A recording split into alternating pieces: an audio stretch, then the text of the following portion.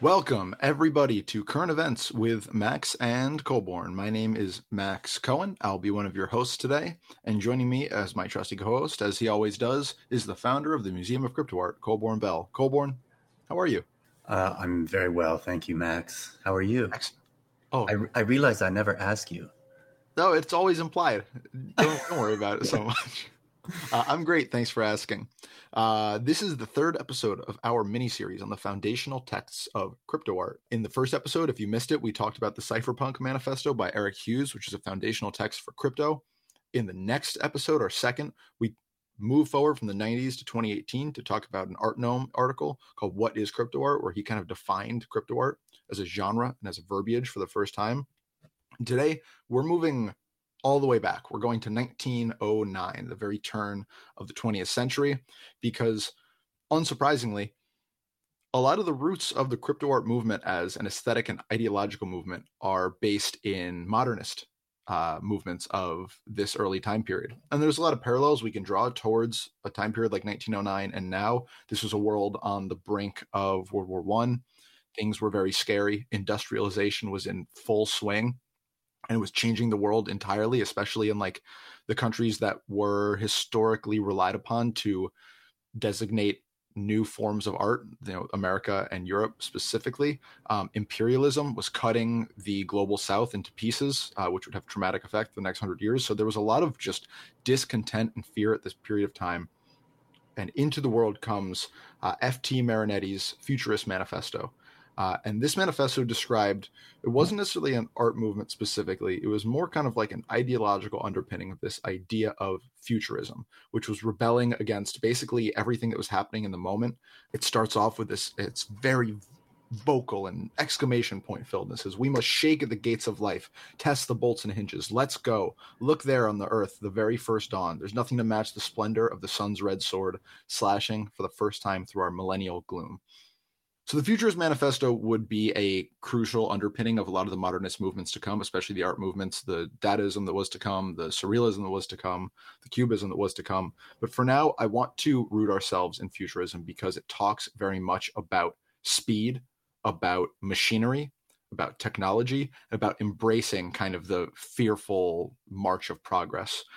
So there are 11 points of Futurism that are laid out by Marinetti, in this manifesto. And I want to get to a couple of them, but I also want to talk in general about how Futurism may have been a building block for crypto art. So as a kind of encapsulation from Wikipedia, Futurism was a rejection of the past and a celebration of speed, machinery, violence, youth, and industry. So before we go any further and get into like the actual quotes any further, how do you see this kind of ideology or the summarization of this ideology as like a building block of crypto art? How do you see that influence today? Because it seems very palpable from my end. Yeah, I'll say, aren't we all always victims of the zeitgeist? You cannot escape your time and place in history. And, there is a uncontrollable movement forwards. As I think you did very well to put it in the context that you did, we see perhaps a lot of history rhyming currently. And I can understand why these people felt awakened, just as we feel awakened now, because there are numerous perceived outside threats to stability. I think, evolutionary, we long to be stable, and we're continuing to refuse that stasis as we, continue to drift further away from nature. I think it's really interesting to look at futurism in this moment because, as we speak about almost every time in this podcast, AI is moving at a speed, and it's often talked about as moving at a speed that's unprecedented and really unimaginable. And we talk all the time about how aesthetics are going to change very quickly, how the internet's going to be flooded with deep fakes, and how the speed of this thing is frightening. And I've talked about my desire, if things evolve too quickly and become too scary before I can kind of properly adapt to it, that I might just turn off altogether and move away from technology.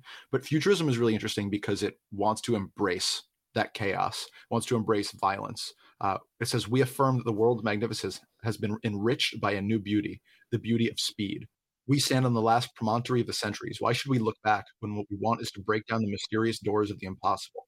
Time and space died yesterday. We already live in the absolute because we've created eternal, omnipresent speed.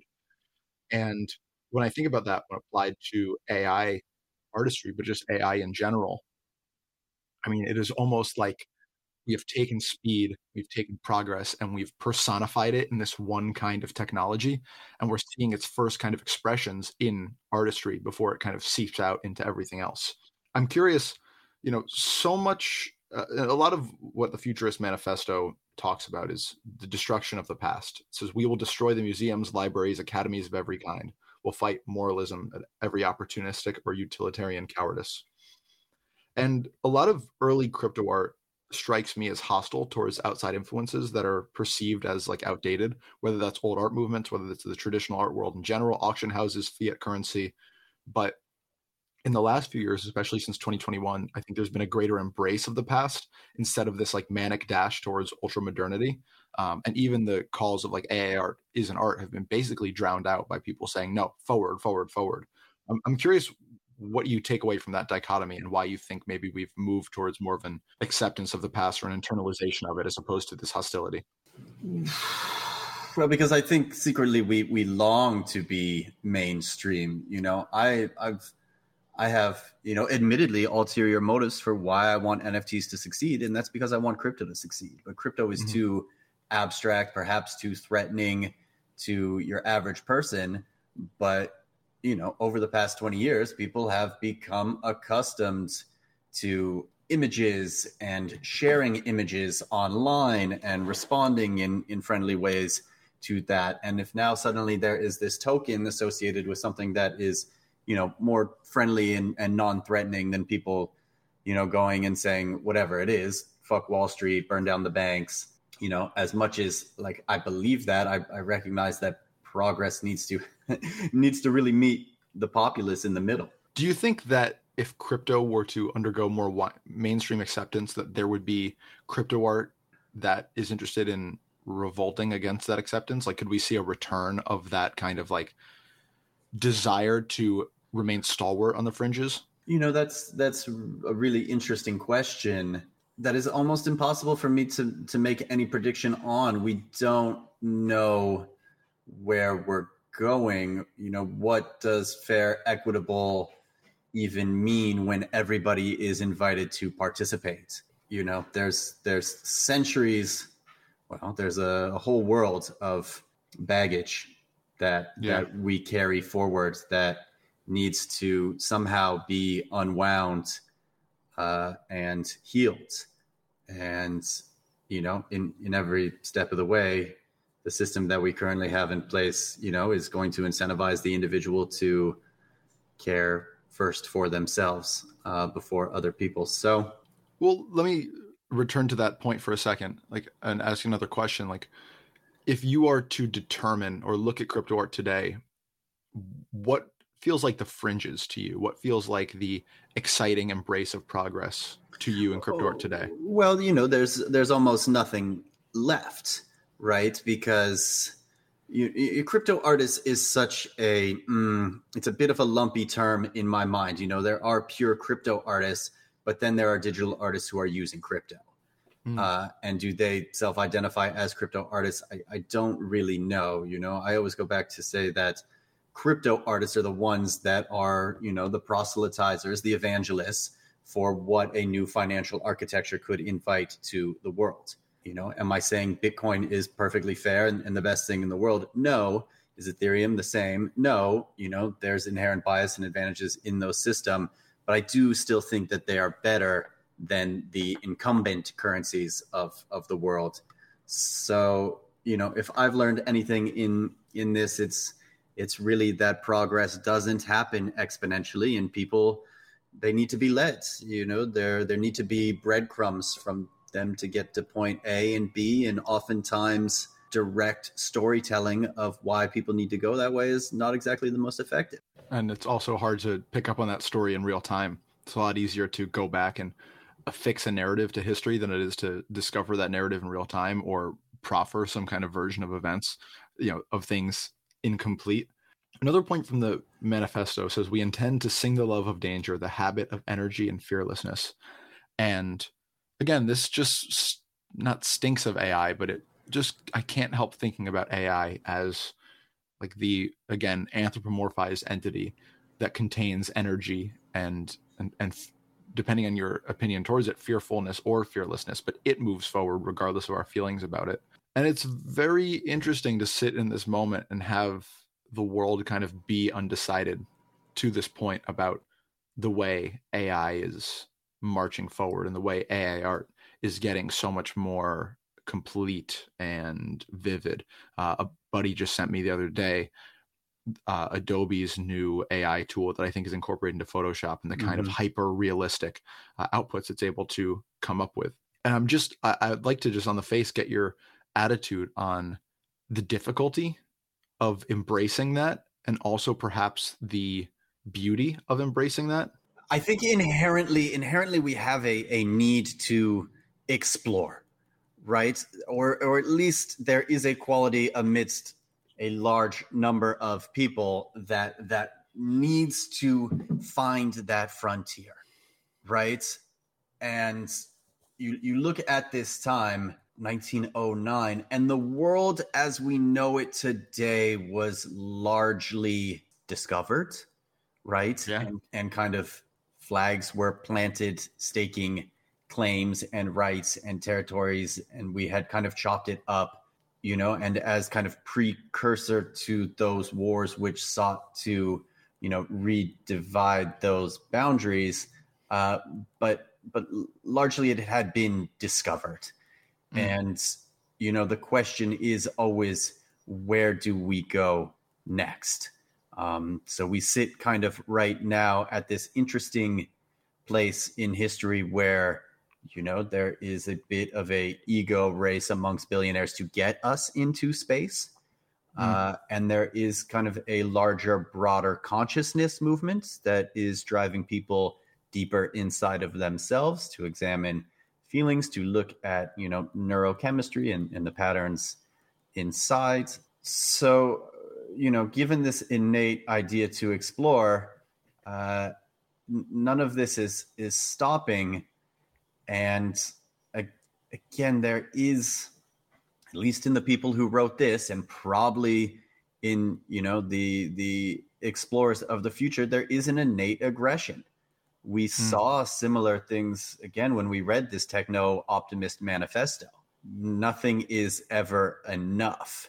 So how we begin to kind of deal with and overcome evolutionary biases towards aggression and perhaps towards exploration, if we think those are negative qualities, which I kind of do, we need to discover like alternative means to deal with those expressions.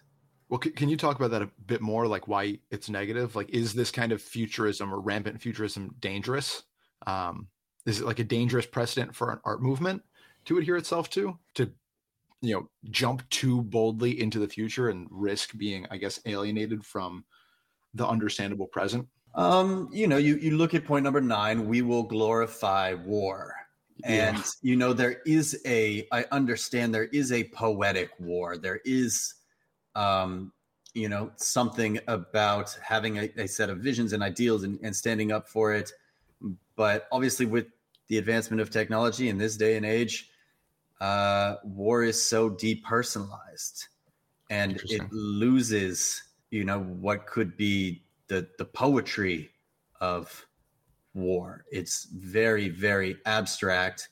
And, I don't necessarily want to get too political right here. Well, let me stop you and just talk about my attitude towards the future in general, which if you engage with pretty much any religious or spiritual text, that like existing in the future is dangerous, just as existing in the past is dangerous, right? This is a ideology that wants to pull us forward into the future, but the future provokes anxiety, and it unmarries us from interpersonality, because none of us exist in the future. Only ideas can possibly exist in the future. And so there is, to me, a kind of danger in looking too forward ahead and sacrificing what's with us right now. I mean, I don't want to speak for everyone, but if the point of so much artistry is to engage with how we're feeling today, even if that's a feeling about the future, to sacrifice that for the sake of pushing forward at every turn and diminishing, I suppose, the present moment by incorporating the present into the past as opposed to seeing it as its own kind of separate moment, like that feels difficult for our internal selves to justify. That is kind of out there, I understand, even as I'm saying it.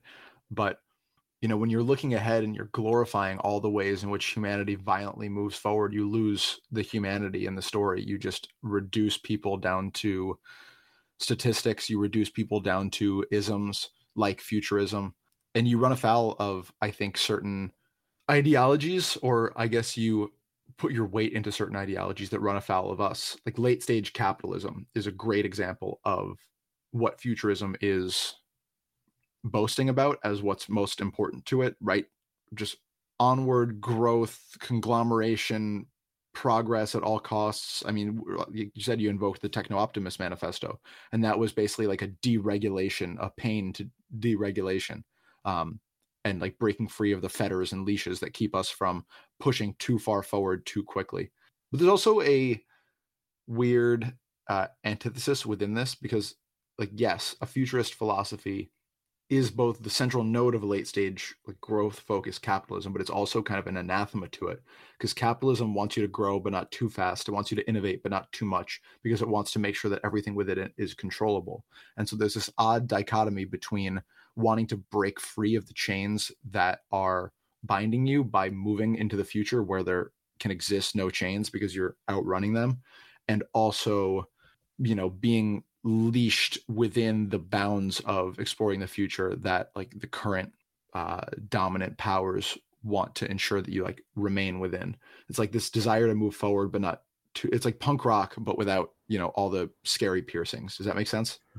It brings me back to a book that I read right before I founded the museum, which was Ontological Anarchy, which carries a lot of the same ideas around just invoking these wild spirits to go out and create poetic terrorism. And, this is certainly a nice return to that. I feel those feelings inside of me when I think of crypto art. It's why I got so excited to know that there are people on the fringe all around the world that are working in concert to share and spread and communicate through visual nonviolent means, although those, actions and that energy is decidedly pointed.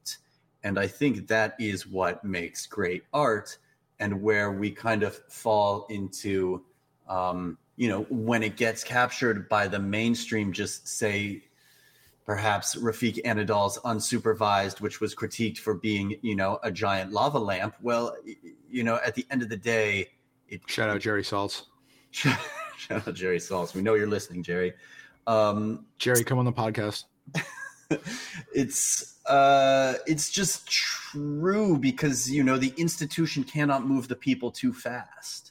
So it presents art as soma instead of art as disruption, because if it truly, that's our goal as the new institution, and perhaps we will eventually arrive to the place where we are dependent and beholden on, large benefactors or donors to kind of drive and direct the decision-making around what's happening, because largely there is no agency, I think, of people in these institutions. It's endless bureaucracy that serves at the foot of capital. Which, again, wants to preserve itself and not necessarily rush itself forward, because rushing forward inherently into the unknown is dangerous, and it threatens both the individual and the institution that is engaging with that unknown. It's invoking unknown and unknowable forces. So again, like there's this strange dichotomy within the capitalist futurism where you want to push forward, but you want to do so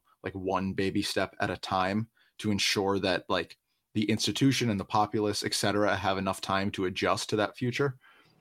I want to go back to a quote from the manifesto, which says, "Let's break out of the horrible shell of wisdom and throw ourselves like pride-ripened fruit into the wide, contorted mouth of the wind. Let's give ourselves utterly to the unknown, not in desperation, but only to replenish the deep wells of the absurd." Now, besides being absolutely brilliant writing, I'm curious, in your opinion, does art have a responsibility to explore the unknown?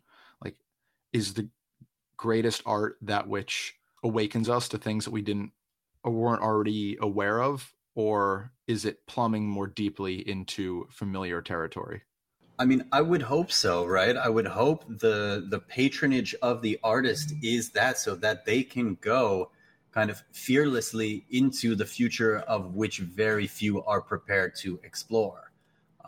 In this day and age, that landscape is very, very broad, right? But Michelangelo didn't get to paint the Sistine Chapel because he could, right? It was an opportunity afforded him by people outside of himself. So, you know, the greater the vision, the greater the response. These things happen in concert. You consistently see people showing up for kind of the grand endeavors, even when times are hard, because we want that. We want to believe. Take, you know, Sam Spratt's recent journey, for example. This is it's the monument game. It's monumental. But, you know, getting there and crafting that vision, these things take time for sure. And it brings about another interesting question, which I think about often. You know, to study art history is to understand that art history or artists are never satisfied with themselves, and there's always a moment and then a reaction to that moment until that reaction becomes a moment in of itself, and there's a reaction to that.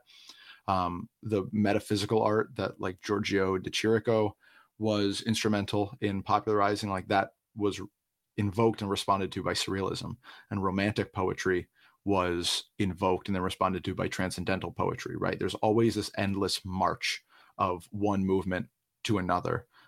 As soon as that first movement becomes or is seen as being outdated. And I think a lot about what comes after crypto art, right? Can we launch ourselves into the future mentally enough to predict any of the qualities that the reactionary post-crypto art movement will have? Because to me, it's incredibly difficult. Crypto art is so engaged with the cutting edge, and it's so vast in what it consumes. It consumes everything ahead of it and kind of incorporates that into crypto art. Like you see that with AI, you know, to return to AI, right? AI was pioneered by people like Quasimodo and Helena Sarin and Videodrome and Bard Janssen, and it was like kind of on the fringes. I mean, we can talk about people all day. Zaza with the R Earthborn series, and then it kind of was just consumed into crypto art, right? There's not a separate AI art movement that is responding to crypto art. Crypto art just consumes it. And so to me, it feels like anytime there's some kind of new reaction, it runs the risk, or I guess has the privilege of being just internalized back into crypto art, which seems to be unstoppable and kind of without end. So I'm curious, like, do you see something coming after crypto art? Do you see crypto art as having, like, do you see other movements being able to erupt out from crypto art and separate themselves? Or is crypto art's natural state to continue consuming newness and incorporate it within itself? I generally lean towards the second, right? There's two versions of this. There is crypto art as the narrow self-appointed title for an artist to take, right? That they are looking at theme symbols, ideas within the evolving crypto landscape, and they're reflecting that back to the populace. Or there is kind of the broader version that we talked about that Artnome defined, which is the global participation of the digital art market. And in that way, just as the internet consumed everything, so does crypto art become the digital art market. So does it become the largest globally viable expression of ownable culture. As cryptocurrency marches, so does crypto art march. So that under like the umbrella of capitalism, what does it become? Well, if crypto becomes the currency, then crypto art becomes just the art. It's such a fundamentally strange thing to think about, right? You know, the way we lump everything outside of crypto art into this one overhang of the traditional art world, which is probably not fair to the traditional art world, but we use it kind of as a pejorative, I think, a lot of the time. And I'm just always wondering what is going to come along next and look at crypto art as the same kind of thing, this like broad, slow moving, conservative movement that refuses to be drawn towards the cutting edge. Like, yeah, you know, when I say the word art, what do you immediately think of? Me? Yeah. If we're being truthful, the first image is Michelangelo. Like a painting or a sculpture? I guess a sculpture. Interesting. Yeah, I think most people generally lean towards painting. Mm-hmm. And you know, painting is on cave walls, right? There's cave paintings. Mm-hmm. So cave sculptures. and the infamous cave sculptures. You know, but for sure, as soon as we invented tools, we were making artifacts that frankly that weren't tools, that weren't useful other than to mark and remember. So, you know, this is really just marking and remembering our transhumanist narrative into and away from physical life into digital life. Do you think that when we look back on crypto art in however many years, people will separate it into epochs and movements with like their own individual names, their own individual like stalwart figures, or will it all be contained within, you know, the broad narrative of crypto art? Well, I think instead of moving one by one, we have narratives that are moving simultaneously. Right? Like what? Just, you know, what we could say anything. We could say, you know, trash art was a movement within crypto art. AI art is a movement within crypto art. Generative art is a movement that predates crypto art, but comes through crypto art. So, you know, relevance in this day and age, when capitalism has won, is market value. And that's kind of a sad thing, but market value, as we saw, dictates where the press's attention is focused. Interesting. And that's how broad narratives get carried and expressed. Now, all of this is segmenting and fractionalizing and moving, you know, away from the radio, away from TV screens, into our phones, into our computers. So, you know, this segmenting and fractionalization this is a new landscape. We haven't participated as humans in this type of information dissemination really ever. And I suppose that what I might be doing, I'm certainly guilty of this elsewhere, is considering crypto art at all as something that exists anywhere near the central spectrum of human experience, and not as a 99th percentile, strange, fringe, avant-garde thing to begin with, based on all the technologies within it. Like, if you think about where the centrist ideologies are and where the centrist comfort is, then things like blockchain, AI, those are all within the scope of 99th to 100 percentile, like fringe. So I'm having this debate internally about like whether crypto art can be more fringe, whether it can possibly like explode further into the future.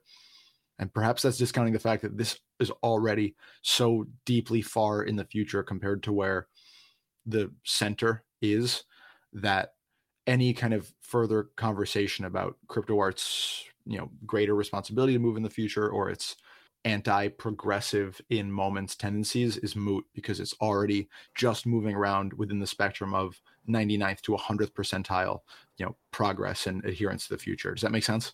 I mean, we've talked about, it does make sense. And we've talked about this in the past, kind of the idea of the reality threshold, right? In 2017, sure, NFTs were real, but until it passes the reality threshold, meaning kind of mainstream consciousness, that happened in 2021.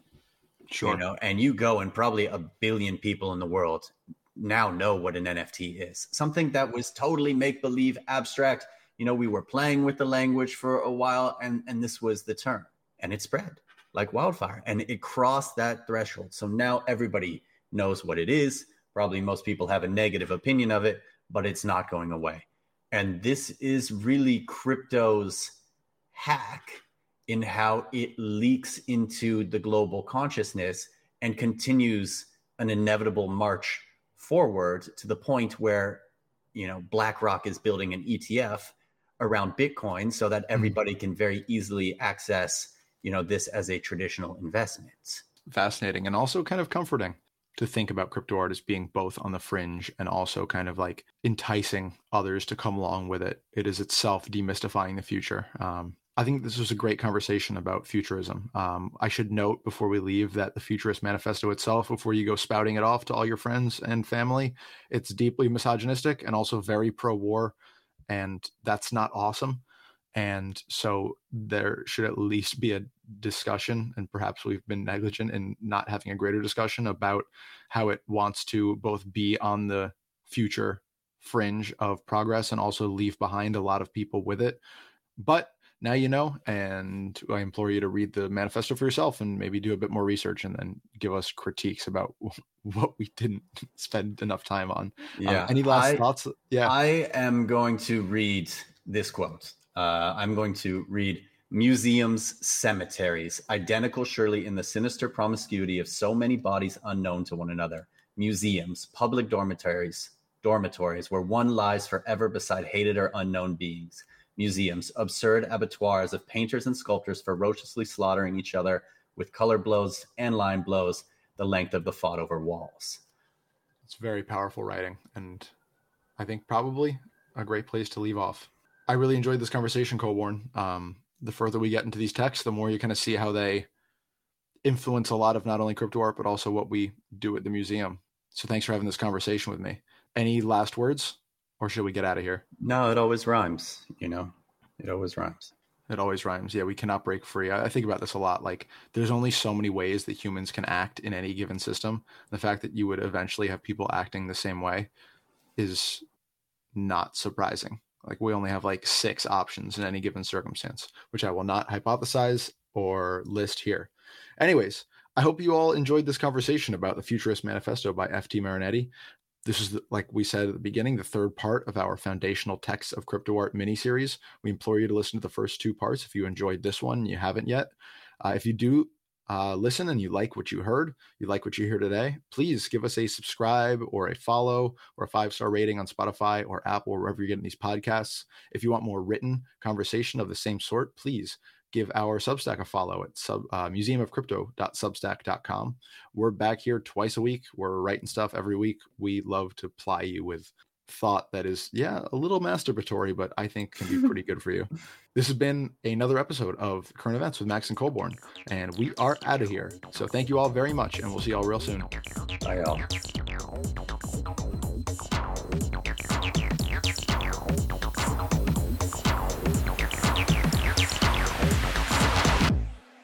This has been another episode of Current Events with Max and Colborn. Thank you so much for listening. Thank you to Colborn, as always, for being my co-host.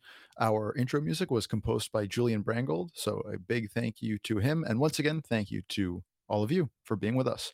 We'll be back soon with another episode of Current Events. So long.